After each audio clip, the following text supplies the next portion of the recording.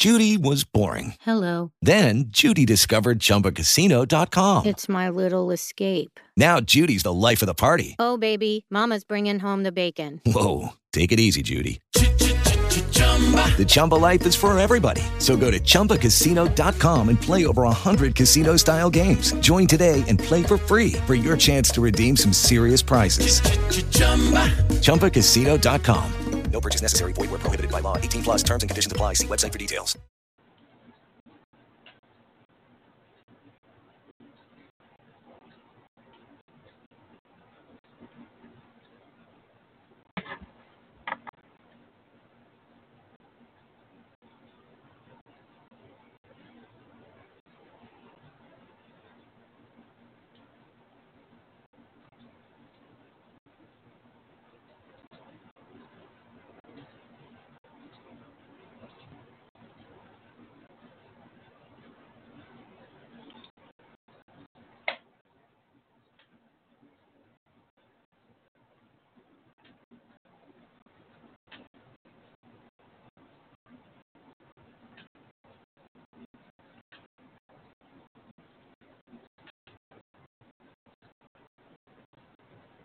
Hi, everybody. Hey, everybody. Good morning. Thank you so much for joining me. This is Harriet Camera Post Down to Earth, and it's Valentine's Day. Hi. How are you all doing? Happy Valentine's Day. Wow. We made it. We made it, right? Through all that 2020 has brought our way, we finally made it to Valentine's Day. Kind of looked dubious for a second there, but aren't we so grateful? Well, here in Michigan, we're in the frozen tundra today. Woke up to the negative feel-like temperatures. It was like 1 degree, so it felt like -9. But it's getting better. It's getting better. It's currently about 6 degrees, but it still feels negative. Not a good day to be out and about. So if you're going out and about, know that you should take some caution because it is extremely cold. And the thing about it is when it's extremely cold like this, you really underestimate the extent to which you're covered. Right? And what it does, it makes you feel this. You are not cold until you have a problem. So be very careful, right? It's Valentine's Day, and I guess most people would think we're talking about love. Well, I use that for the love doctor. Dr. Rhonda Maddox is our love doctor, and she can talk to us more about love. I'm not an expert at love because I haven't won much at love. I guess I would call it if you want an expert, but I'm not. I have just had some experiences, so I thought I would reserve those. But I do encourage everyone to go and have a happy Valentine's Day, whether you're going out to dinner or whatever. I myself am going to eat later. I eat every day, so, right. Typically, I take myself shopping, right, and go buy something. But, you look around and you're like, I kind of have everything I need. Is there something I want? And I really had to struggle with that. Right? I need a new Range Rover, so that might be the next big thing. But I also need, before I get the new Range Rover, I need a whole lot of other stuff. There's some other stuff that I'm working on that I want to be able to realize first, like providing services to the people whom I want to help first. And it's a thing with me. I mean, I do this all the time. I place others' needs before my own. So, yeah, I might want something, but then I tend to place it within the context of, well, what is the opportunity cost of that? But there are, if you do this, you can help more people. If you do this, you can reach more people. So then what I need just tends to just, okay, I'll deal with me later. So it's getting to that stage where I'm actually asking myself, how much later are you going to delay your needs, right? Well, today is Valentine's Day, but I thought I'd bring some important information to you about why Native women are dying in childbirth. I guess by now most of us have seen the news stories that women in America are dying in childbirth at an alarming rate, something that we thought we had fixed and had rested since the 1950s. We are a first world country. We are the #1 developed country in the world, supposedly. And because our population is so large in our as a developed country, most countries that are developed countries have much smaller populations than ours. This is why sometimes when they're coding statistics, it's important to put that into context. You have to contextualize it because our population is large for a developed country.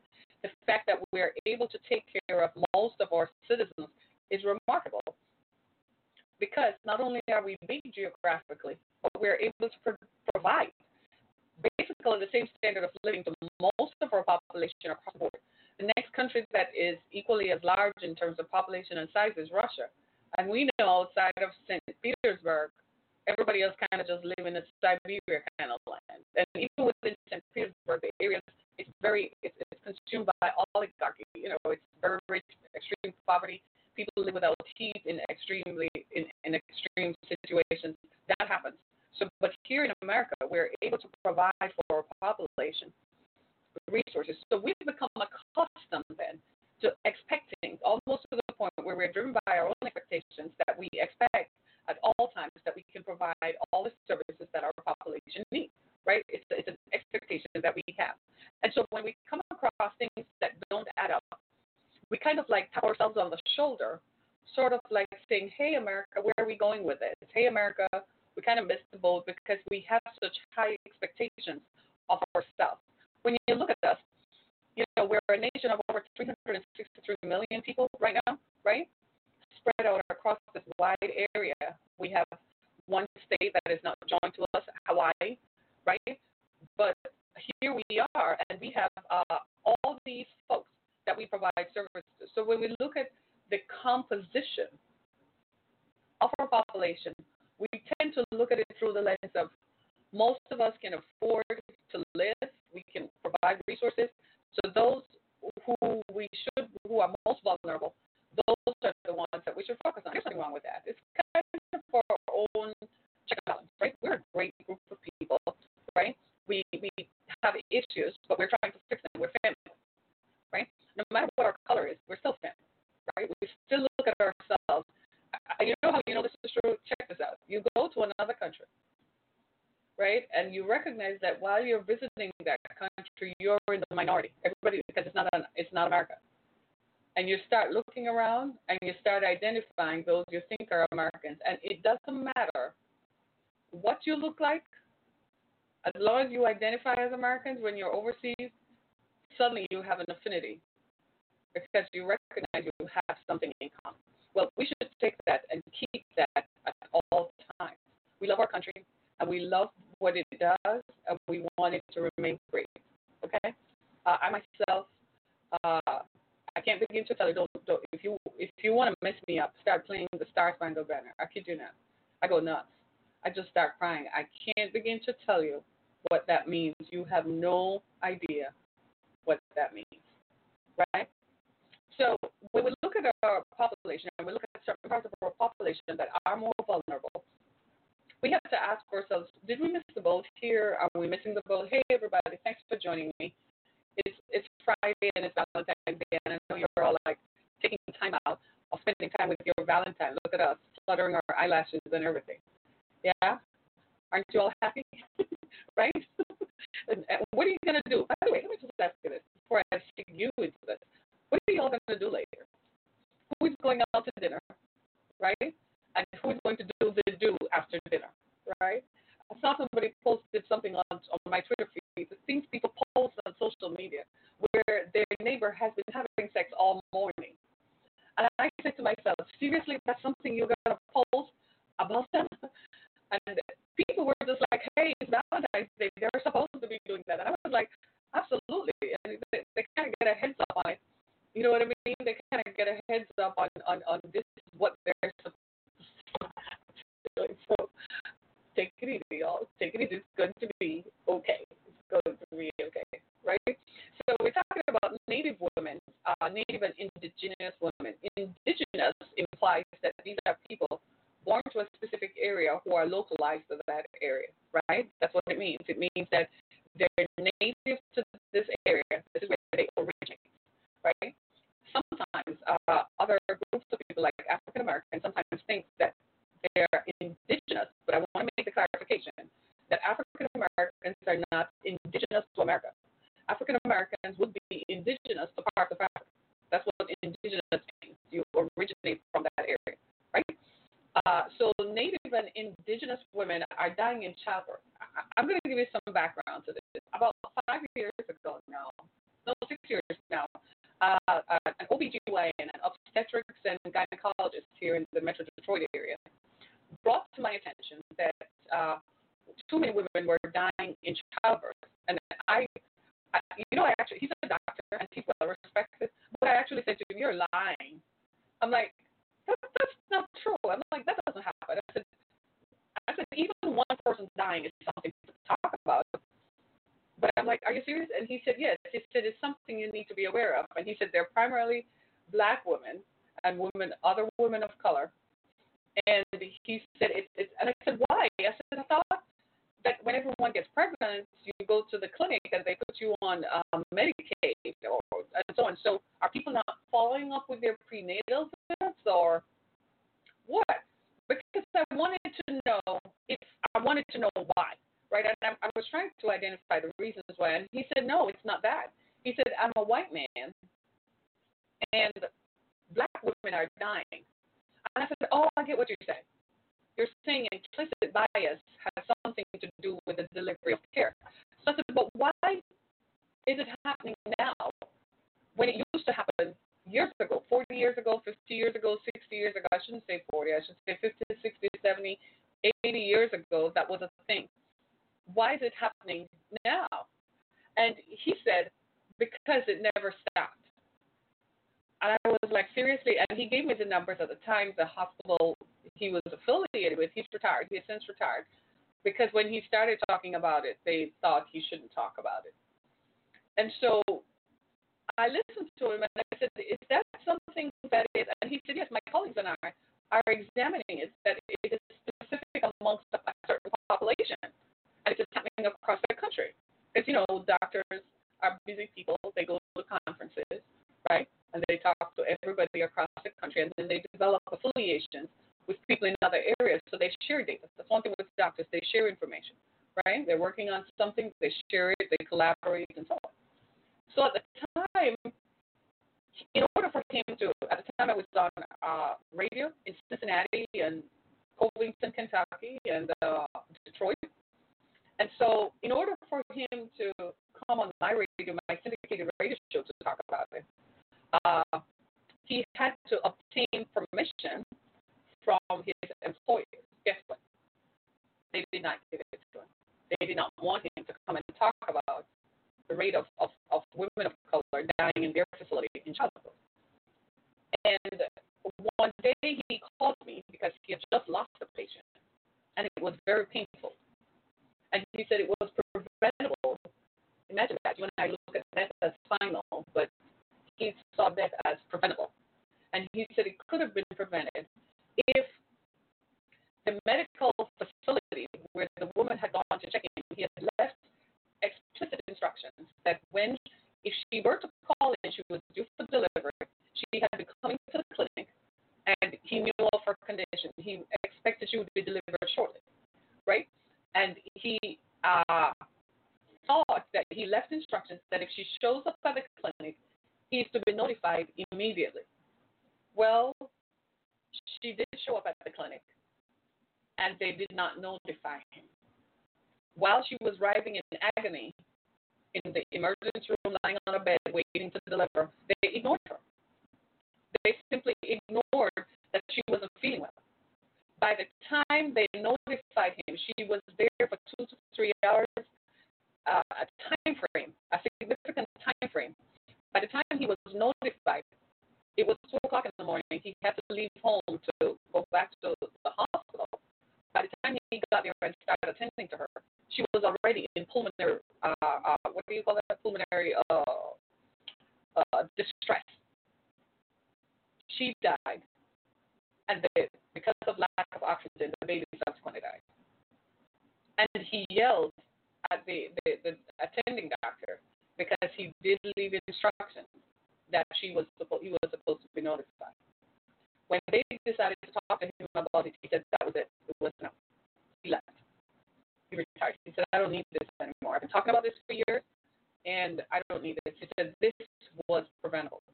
So when he said it was implicit bias that was a contributing factor, I began to wonder, this is not unique. I had to examine myself. Have I been subjected to implicit bias in healthcare? started asking people around me. Well, I couldn't get a medical doctor to come and talk about it. I couldn't get anybody. And I started to research if anybody else was having the same issues. And I noticed that over time, a groundswell of it. So I had begun talking about it. I had written a blog about it. I began talking about it on social media. So people started to come forward and started giving their stories in different parts of the country because people's awareness popped out because it was happening to people whom you know.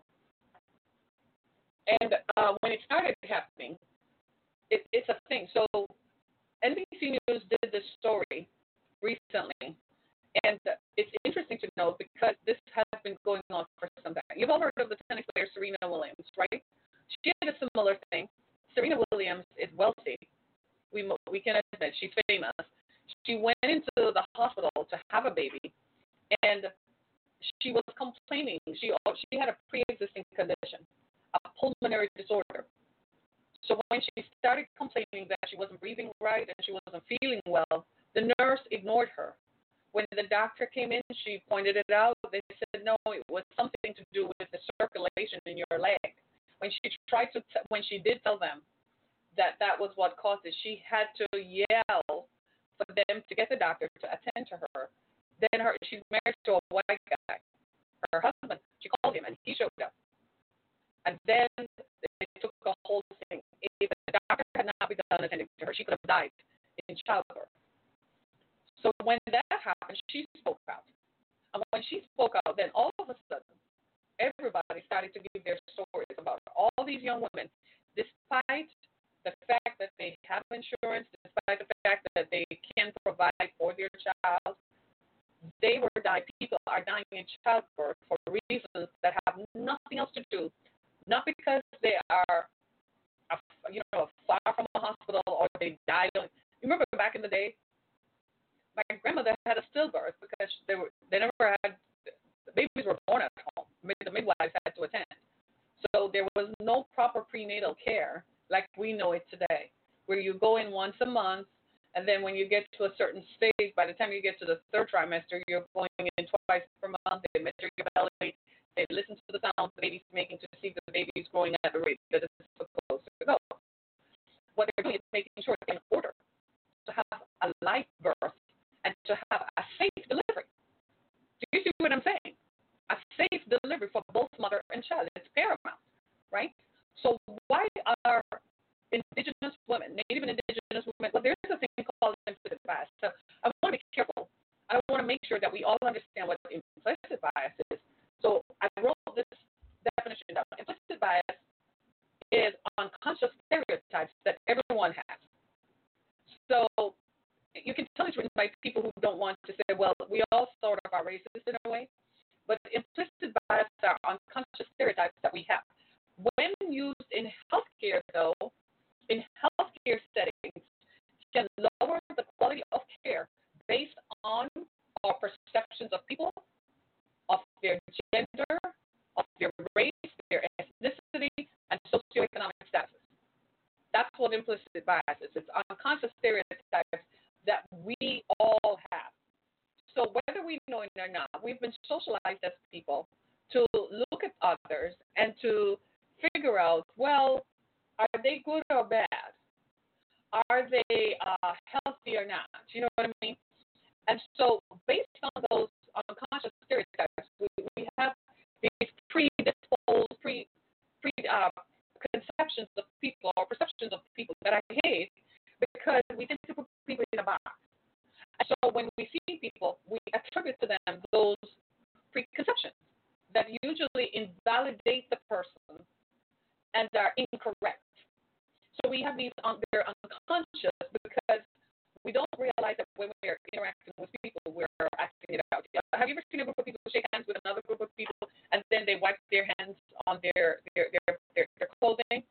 Well, they don't even realize that they just have an unconscious stereotype that the person, based on appearance, you have the person to be dirty or unclean, so you're wiping your hands off, right? You've all seen that. Well, that's an unconscious stereotype.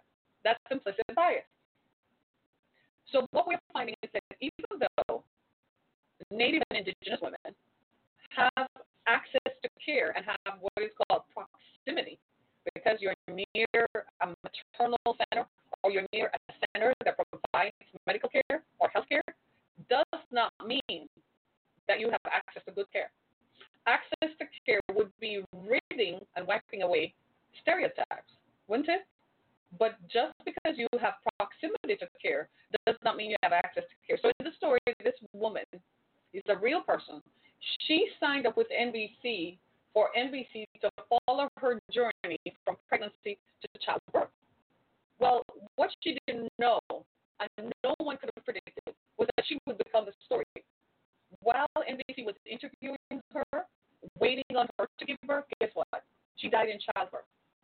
Isn't that the most, that was just so earth-shaking. I'm pretty sure the NBC writer who wrote the story had to seek therapy afterwards, even though as a journalist, you're not supposed to be emotionally invested. Well, good luck, you're a human being, right? So can you imagine? She died in childbirth. She died in childbirth because when you look at it, implicit bias played a role. So the funding in Native situations, in Indigenous Native American women, the federal government, according to the agreement that they have on reservations throughout the country, are supposed to provide health care. What happens is over time, the funding for those are disappearing. Administration after administration reduces the funding, so there is not much to go around. So sometimes Native women have to go outside of their reservations. Well, what happens when they go outside of their reservations? They're subject to communal and community implicit bias because then there are people there who are perhaps, for want of a better word, have no cultural sensitivity, right? In one situation, one Native woman who later became a healthcare advocate, she went to law school and became a healthcare advocate, said that when she was pregnant, when she showed up for care, they told her that I know you people drink and smoke. That's a stereotype because she said she didn't drink and smoke. That's the stereotype, right? So in this case, this woman, Stephanie Snook, agreed to be the guinea pig. She agreed to be interviewed based on the level of care that she had been provided by the healthcare facility during her pregnancy. Now, the woman had a pre-existing condition. She had congenital heart disease and was told that getting pregnant again could impact her life, right? But she got pregnant anyway, right? So after getting pregnant, because there were limitations on the care based on budget cuts funding on the reservation, she went to a healthcare facility in the Seattle area, right? So she said, she told the NBC reporter that she didn't think that she was being treated with any form of implicit bias. So she was due to be delivered 3 days before she was delivered. She had been complaining for 3 weeks that she was not feeling well, that she felt tired. Maybe they attributed it to the condition of pregnancy, which for most women who have been pregnant, we know that as the delivery date approaches, we do tend to feel tired. These are the factors that doctors look out for because you have to examine what is causing the fatigue. Is the fatigue being caused by just weariness of carrying a person, a whole human being? You're probably just emotionally belted out or whatever. In my case, I was emotionally belted out. You don't want to know. Right? Or was the fatigue based on the fact that she had a congenital heart disease? Well, 3 days before she died, actually it was 2 days before she died, she went for a follow-up check. The doctor didn't see anything wrong despite the fact that she had been complaining that she wasn't feeling well. They did tell her that they wanted her to be in the hospital. So she went home and was making arrangements to have her children picked up, have her car parked, and then she went into respiratory distress, right? And they called the ambulance, and they spent 20 minutes trying to revive her. She didn't make it. She was pregnant with twins. So the doctors operated on the twins, trying to keep her alive so the twins would live. The twins lived for a week, and then they had to take them off life support. They both died So she died, and the twins died. It was a problem in that community because people felt like her death was preventable. Because if she had congenital heart disease, why wasn't she being monitored more? If she went into the hospital 3 days prior to and said, I don't feel well, why did you send her home? Why did you tell her it was okay to go home? She's not here now, so she can't tell us what happened. Why didn't you admit her and say, well, your car is parked.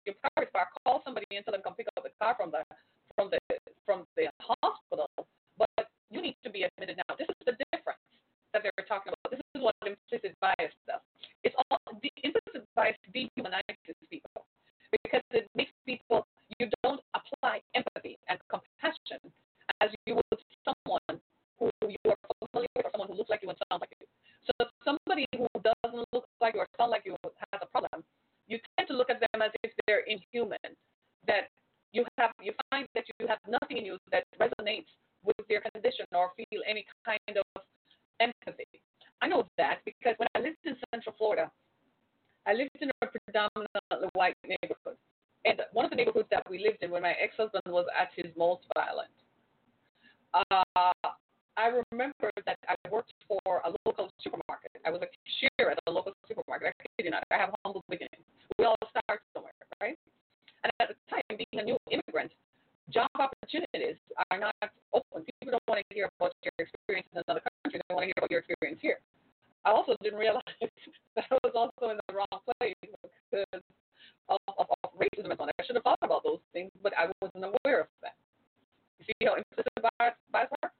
And I remember one day I went to work, and it was my ex-husband had beaten me the night before. And I had used makeup to conceal the black and blue bruise around my face, around my eyes, and on my cheek. I think it might have been he was right-handed. When he hit me, he used this hand, so it would have landed on this side of my face. And he, when I got to work, I was a cashier, and a woman walked up to me, a white woman walked up to me, and she said, "My God in heaven, why are you here? Why isn't he locked up? That brute who beat you up." And I was so terrified. And she went to the management, and she said, "Why do you have this woman working out here knowing that she's being beaten up and you all are not doing anything about it?" And the manager called me and asked me. And I said, "Yeah, but I don't know what else to do. My family don't live in the area." They did nothing. They didn't call the police. They didn't do anything. Because I was perceived to be, I'm a person of a different ethnicity and race, they didn't see it as their problem. It wasn't the first time I had walked in with black and blue. That's why it didn't face me. I walked in there with it all the time. They didn't see it as anything that warranted any kind of help. As a matter of fact, I had to leave that job because my ex-husband used to come there and park outside looking to see if I were leaving or something like that. And eventually the manager told me I couldn't work there anymore because he felt that I was, in a place where I could have caused a security problem. I kid you not, true story. I don't even know how I remember that because my therapist said that some of the memories are suppressed to protect me, so I don't remember, right? But that was a clear case of implicit bias. Now, if I were a white girl, I guarantee you they would have called the cops and had him hauled out of his house and locked up. But because there was no, I remember the manager. I remember him standing there, and I remember thinking, "Are you a man? How come you have no sympathy for a woman who looks like me?" And it's because of implicit bias. If the unconscious stereotype that he has is, she's not valuable. She's not someone whom I can relate to. So it affected the way that I was treated. And I remember telling myself, I don't want to lose this job because it gave me reprieve from the violence in my home. At least for a couple of hours per day, I would be away from it. And that same woman who stood up for me, she empowered me in a way because I felt that I had to do something. So it spurred me into action. I called someone and said, "I can't do with this anymore. I need some help." And I called a friend who was brave enough to come. Then my ex-husband went to her and threatened her And if she interfered in his life, he was going to call the police. And so her husband told her, don't talk to me anymore. So I was left alienated and alone. All 4 women suffer. Now, at the time, all four women suffer. Even women who are not poor, like I told you about in the case of Serena Williams. But even at that time, you wouldn't consider me poor because my net worth was such. You had property, you had money in the bank, you had income, so you weren't. We were above the federal poverty guidelines, way above. Believe me, the government didn't think I was poor at the time, right? But it goes to show how implicit bias works.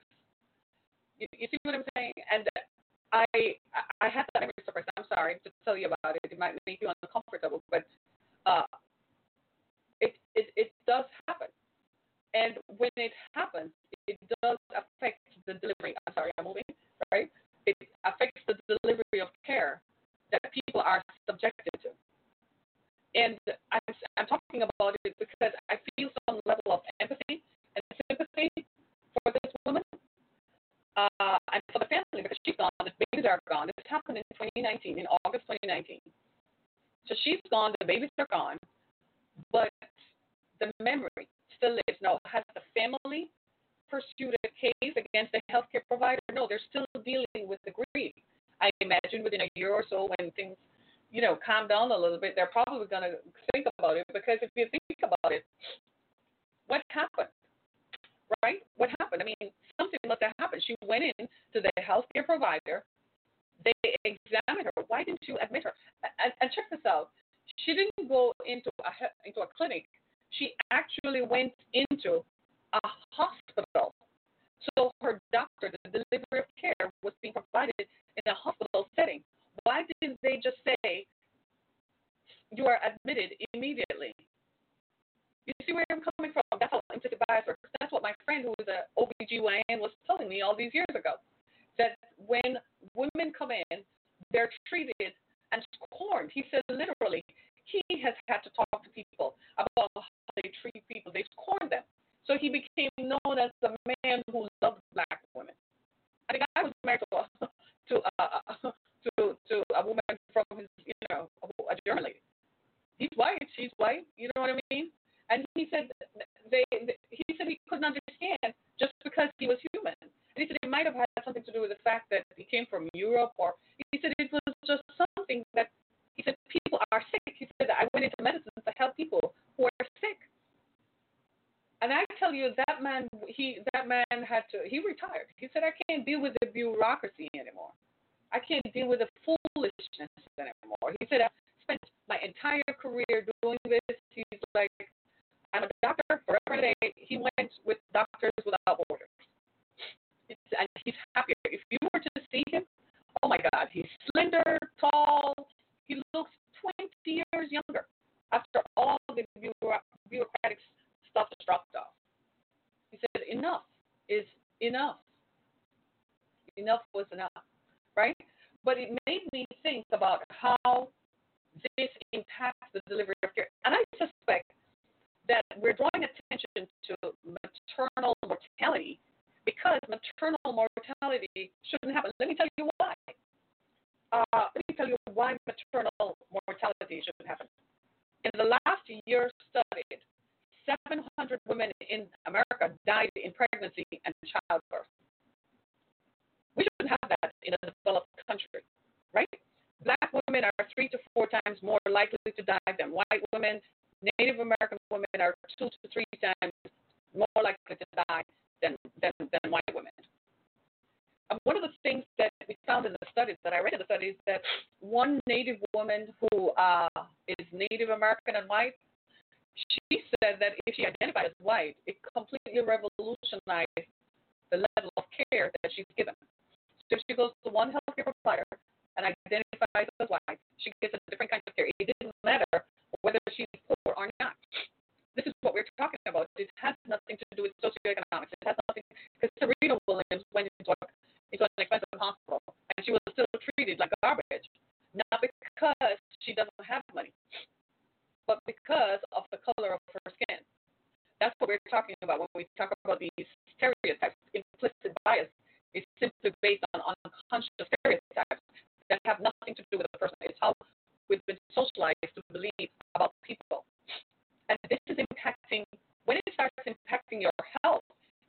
your money, and we're all mad about it.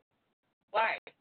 But when it starts impacting something like healthcare, where we go to the doctor or the hospital when we are most vulnerable.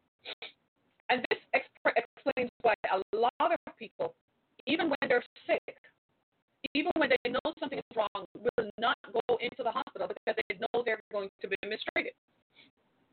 You see where I'm coming from? People know that the likelihood of being left behind, the likelihood of being overlooked.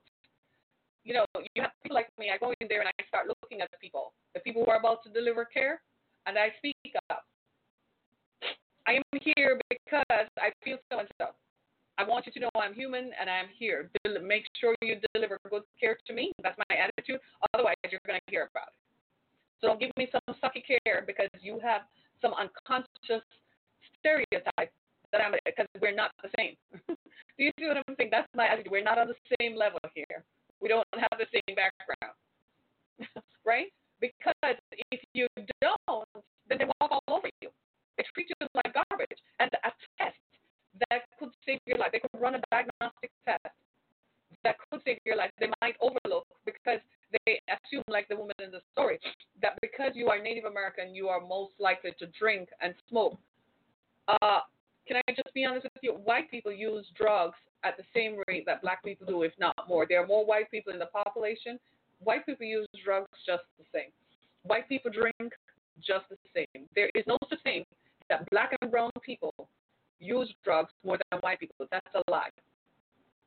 Matter of fact, one study in New York City showed that white people use drugs at the same rate that black people do, 10%, same rate.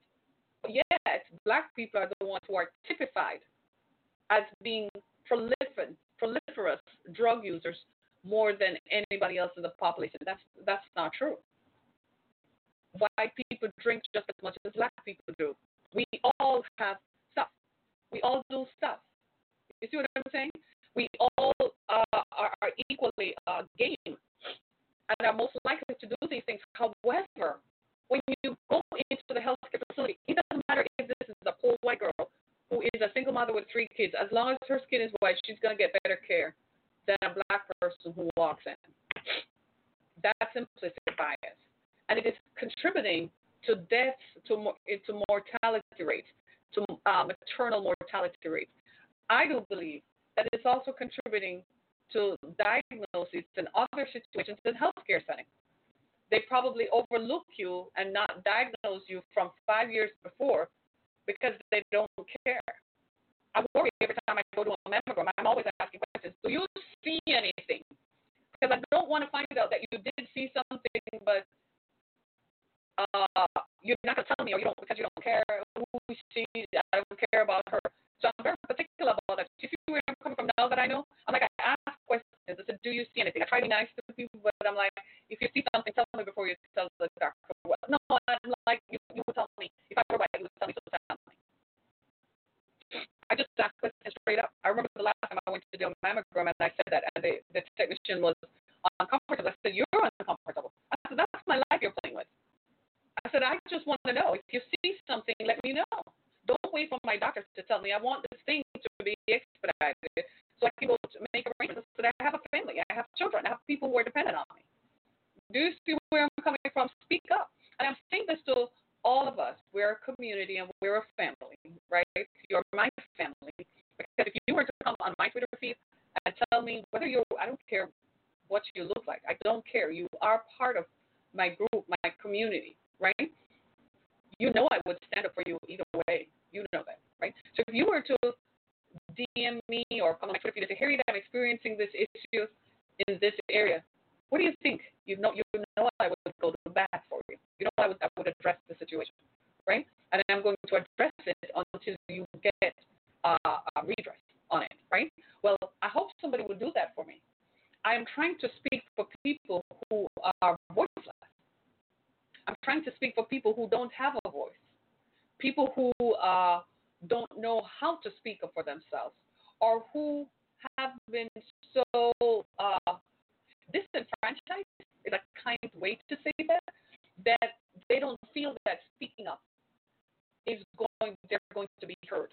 They don't feel that the society deems them because they've been so demoralized that they don't feel that the society is going to pay attention to what they say. This is why a lot of these things continue. When some of these women have died in childbirth, the family does not speak up because they feel demoralized. They absorb the attitudes from the society that said, well, she was nobody, she was this, she was not that, blah, blah, blah. Every human life is worth something, right? Do you know they'll pick up a homeless person off the street, fix them up, clean them up, put them together, because human life is valuable. You know, I don't like to think that we don't value human beings, because I look at myself and I'm like, I wouldn't like to think that's how you think about me or my children, that we're not valuable. Just because I look different and I sound different from your common experiences and your commonalities doesn't mean that I don't hurt, and it doesn't mean that I don't experience disappointment. You know what I'm remembering?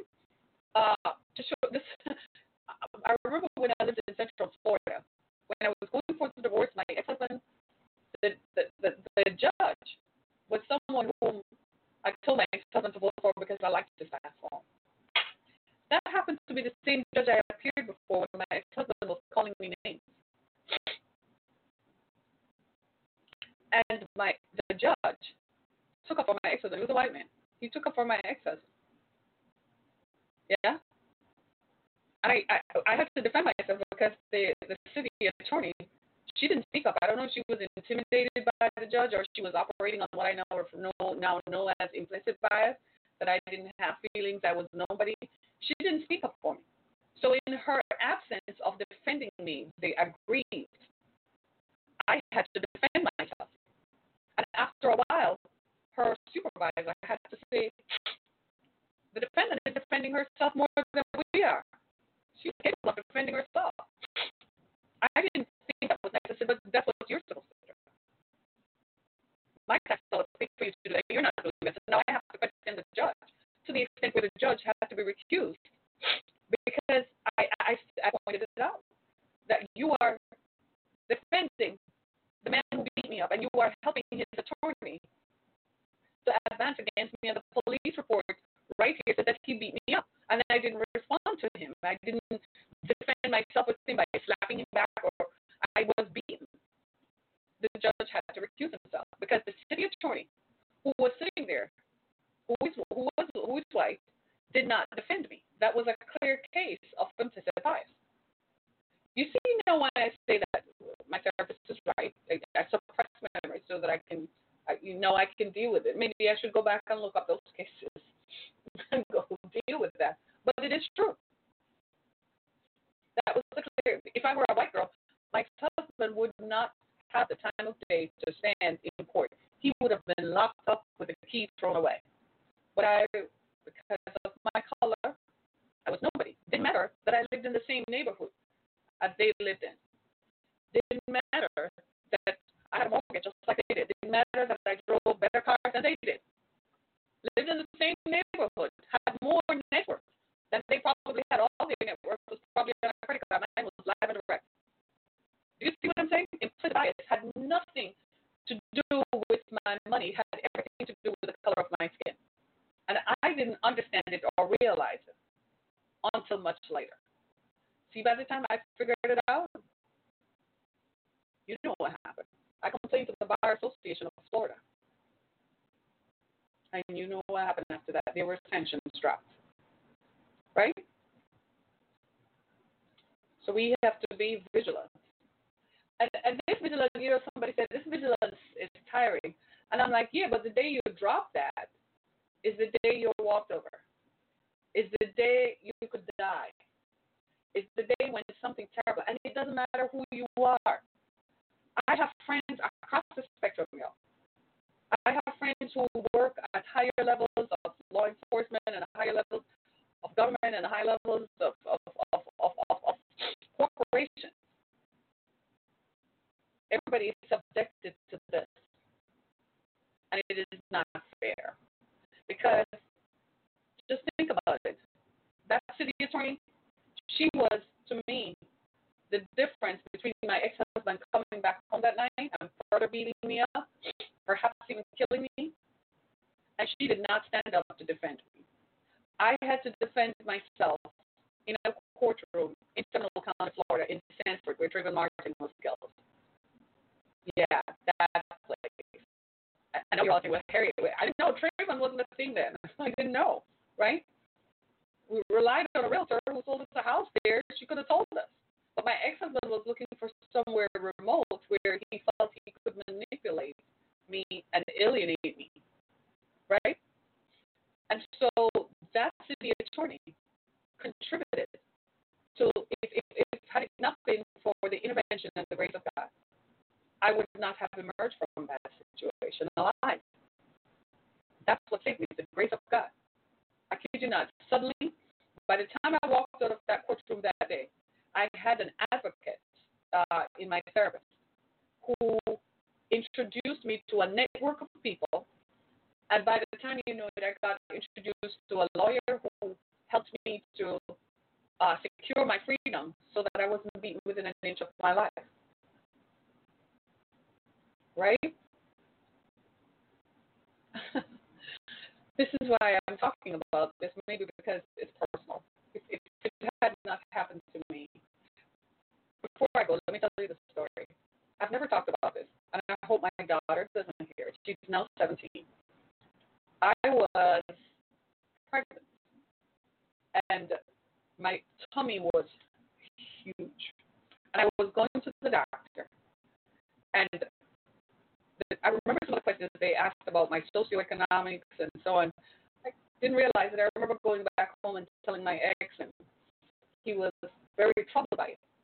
He was troubled by those questions.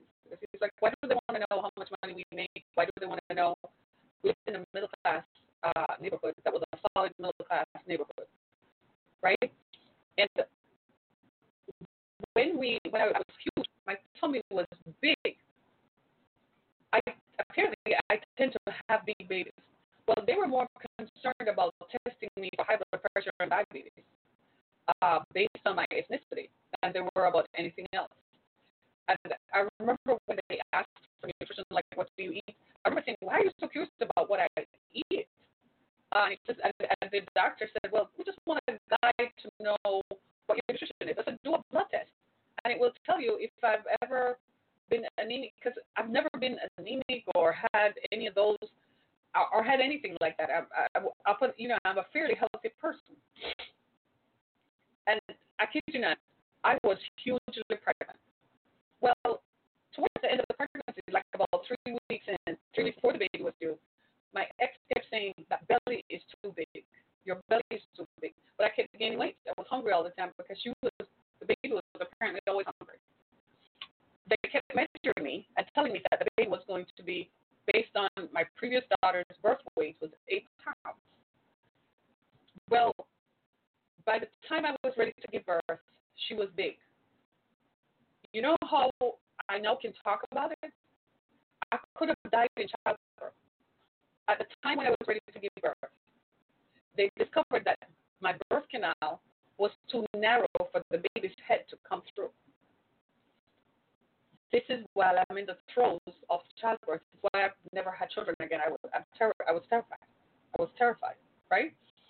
And that because the baby's head was bigger than my birth canal, they feared that I would have lost my life. Nothing they could. It was too late. The nurse who was in the delivery room, the labor nurse, was black. She was terrified. She called all the leading doctors in the hospital. There ended up being a neurologist, a pediatric neurologist, a pediatric anesthesiologist. They thought by the time the baby came out, she would have been brain dead. They had their lawyers standing outside the delivery room expecting that there would have been a lawsuit that I would have filed. Because guess what? They did not take care of me based on my size and based on the size of my belly. They should have done more due diligence in examining me to see that the baby was bigger and do a C-section instead of having a live natural birth.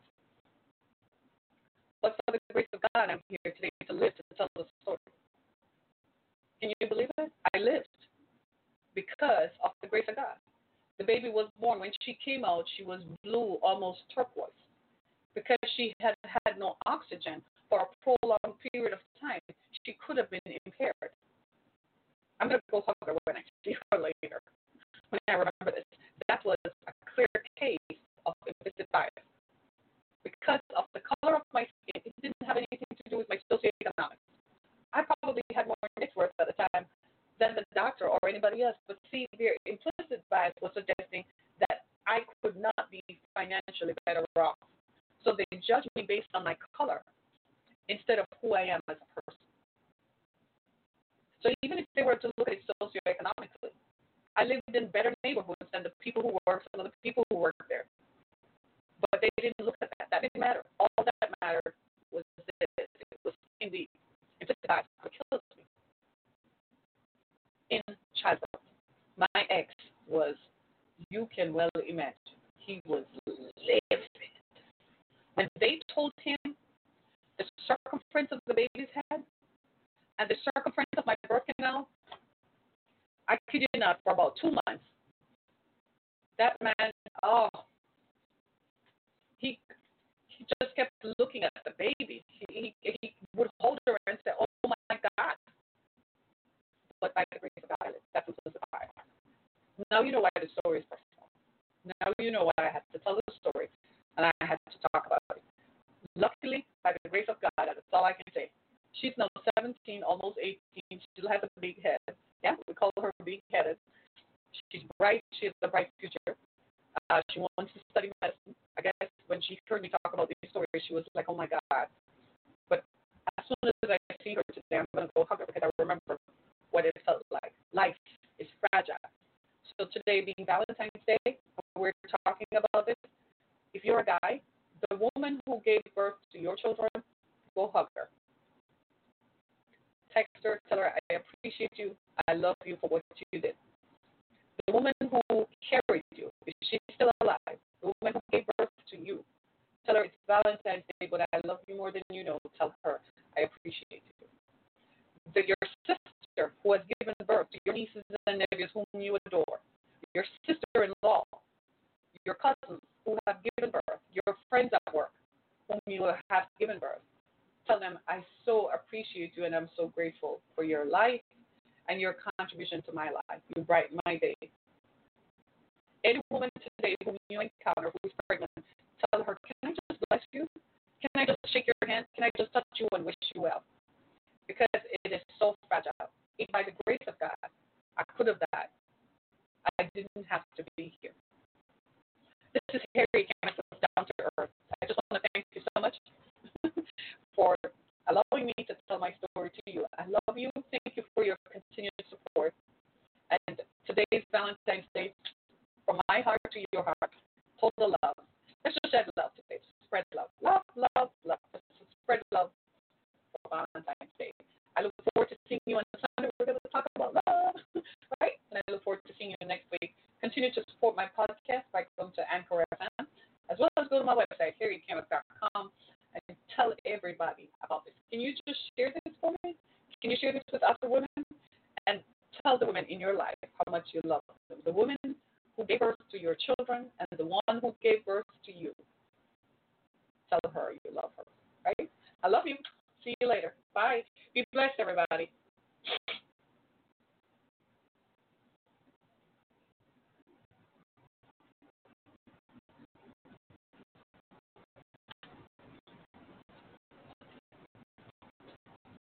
Bye.